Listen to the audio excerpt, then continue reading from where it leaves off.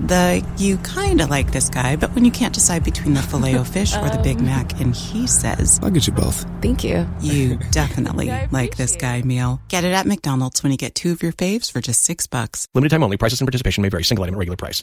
Hey, everybody. Welcome to another First Run Bald Movies. Tonight, Jim and I went to see the World War II horror film, Overlord. Jim, what did you think? I was very meh on this movie after seeing it. Really? Yeah, the tone was not what I was hoping for. It was a little too serious. I was hoping for something more fun, more akin to like Doom meets Wolfenstein kind of thing, but it's not what I got. I got a movie that wanted to have a lot of heart and wanted to take itself very seriously, and I guess that's not what I was in this for. Huh. Okay, well, I'll take the other side of this argument. I thought that it was a pretty good war film, and then it turned into a pretty good horror film, and then it turned into a pretty good action film. I think that last act, the last third of it, the action film, was the weakest part. It got a little silly, and I think some of the action sequences were prolonged with a lot of cliched action scene prolonging things. But yeah, no, I mean, geez. Some of that war scenes up front was as horrific as anything I've ever seen in any other movie. I mean, it's right up there with the intro to Saving Private Ryan, and I'm blanking on other war films. Anything in like Black Hawk Down, just for the anything in Band of Brothers.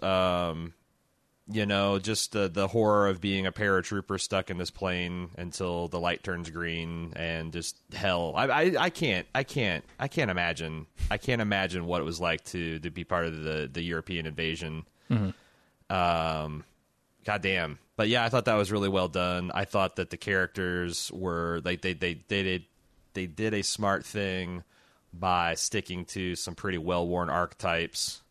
So you instantly kind of got them and started kind of... I mean, I swear some of these guys were literally... I would believe you if they said that they just broke a guy out of Saving Private Ryan. There's one guy in particular, it felt like he was in a freezer and for like the last 20 years, and they thawed him out from the cast of Saving Private Ryan and cast him in this film. But yeah, I thought... I'm actually somewhat surprised to hear you say you didn't like it. I thought you'd be a fan. Well, I mean, it's all the, I think, cliched things that you mentioned. Like, this just felt very generic, and I was looking for something interesting in it, and I just never found it. You remember that movie we saw? Oh, what was it called? The one that basically turns into Frankenstein at the end, and it's this weird psychological horror film most of the time. With the weird guy who goes to the asylum, right? Oh, you're talking about on the hill. The Cure for Wellness. Yes, Cure for Wellness. It felt very much like that to me. Like the tone that they were going for very much did not match like the weird stuff that they get up to later in the movie. And I would have been okay with that if they kept it fun and light, like I mentioned, like a Doom or something. But this movie really takes itself seriously, and I feel like the two things that they attempted very much clashed. Huh. I mean, I thought that its tone. I don't know. See, because that's weird. Because I don't know that this movie. Serious is a weird way to describe this film. It does take itself, I guess, seriously, and it is dark, and it's not exactly a feel good movie, but it's also not as, I guess, as brutal as it could be. I felt like there's a lot of Inglourious Bastards in here. That kind of just gleeful killing of like Nazis. See, I felt like that movie is more fun than this one by a long shot. There's a lot of Indiana Jones, but with like a little bit of a twist. You know, there's the scene of like there's a scene of a guy sneaking around in a Nazi base, and if it's an Indiana Jones film, he'd steal a uniform, but the wrinkle of this guy's black. Right, it's not going to do much good. No place for him to hide. I thought that was kind of an interesting take on this particular type of thing. And I thought it was really good, and there was a lot of genuine, like, creepy kind of Cthulhu type Lovecraftian horror. I was kind of disappointed to see it devolve into kind of a dumb action film. That, like, again, is my one criticism, is that the third act doesn't quite know how to close it out, except for just going with big action, which as soon as the stuff turns in an action film, I feel all the tension bleed out of my body, you know? Because when it's still in that kind of weird war horror film, I'm a little off my balance. But once it starts turning into like once it starts turning into like an Uncharted video game, then it's like, okay, I stop identifying with the heroes and the villains, and I'm just watching Rock'em Sock'em. Yeah, and to me, like, that is the hallmark of a movie that just doesn't hang together, you know? Do you think I'm actually surprised that they're not more horror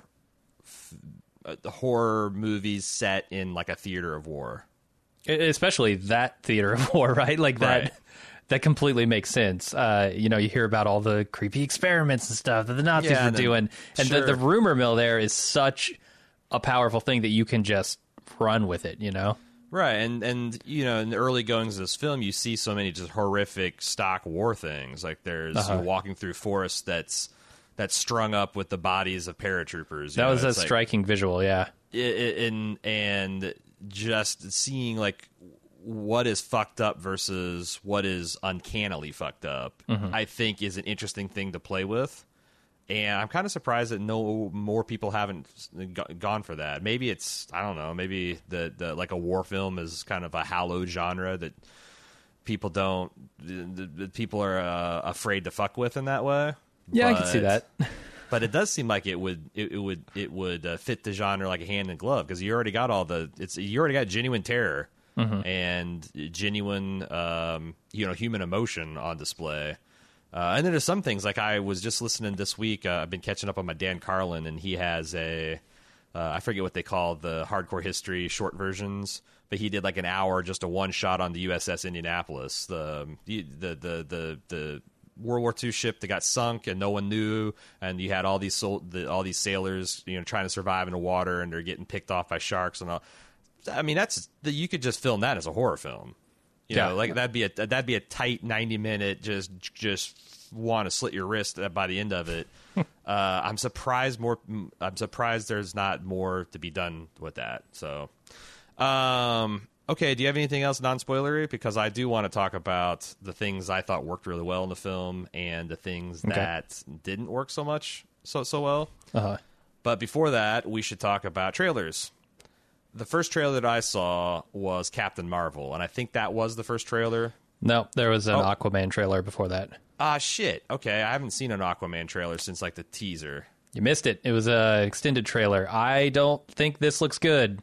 Sorry, Jason Momoa, and I know your name's not Mimosa. Momoa. I like Jason Momoa. Why can't he catch a break, man? Because he signed up for an Aquaman movie. It's DC, and it's Aquaman. It's the worst of the DC superheroes. What do you want? Yeah, but I don't think he knew, like...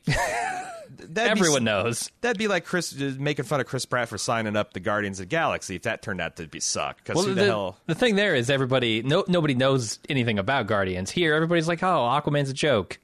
Jason Momoa, come on, man. I get it. It's a big payday for you, but I don't know. So I like him, but I think there's something about DC's movies, like the CG that they do, just doesn't look right to me. It looks so fucking fake, and I don't understand it because Marvel nails it. Like they rolled that Captain Marvel trailer right after that, and I was like, oh, okay, this is how you do like a convincing CG world. A DC trailer, that Aquaman thing just looked cheap, like maybe very expensive and yet cheap at the same time. Marvel, that's like it's gaudy, poor taste. Yeah.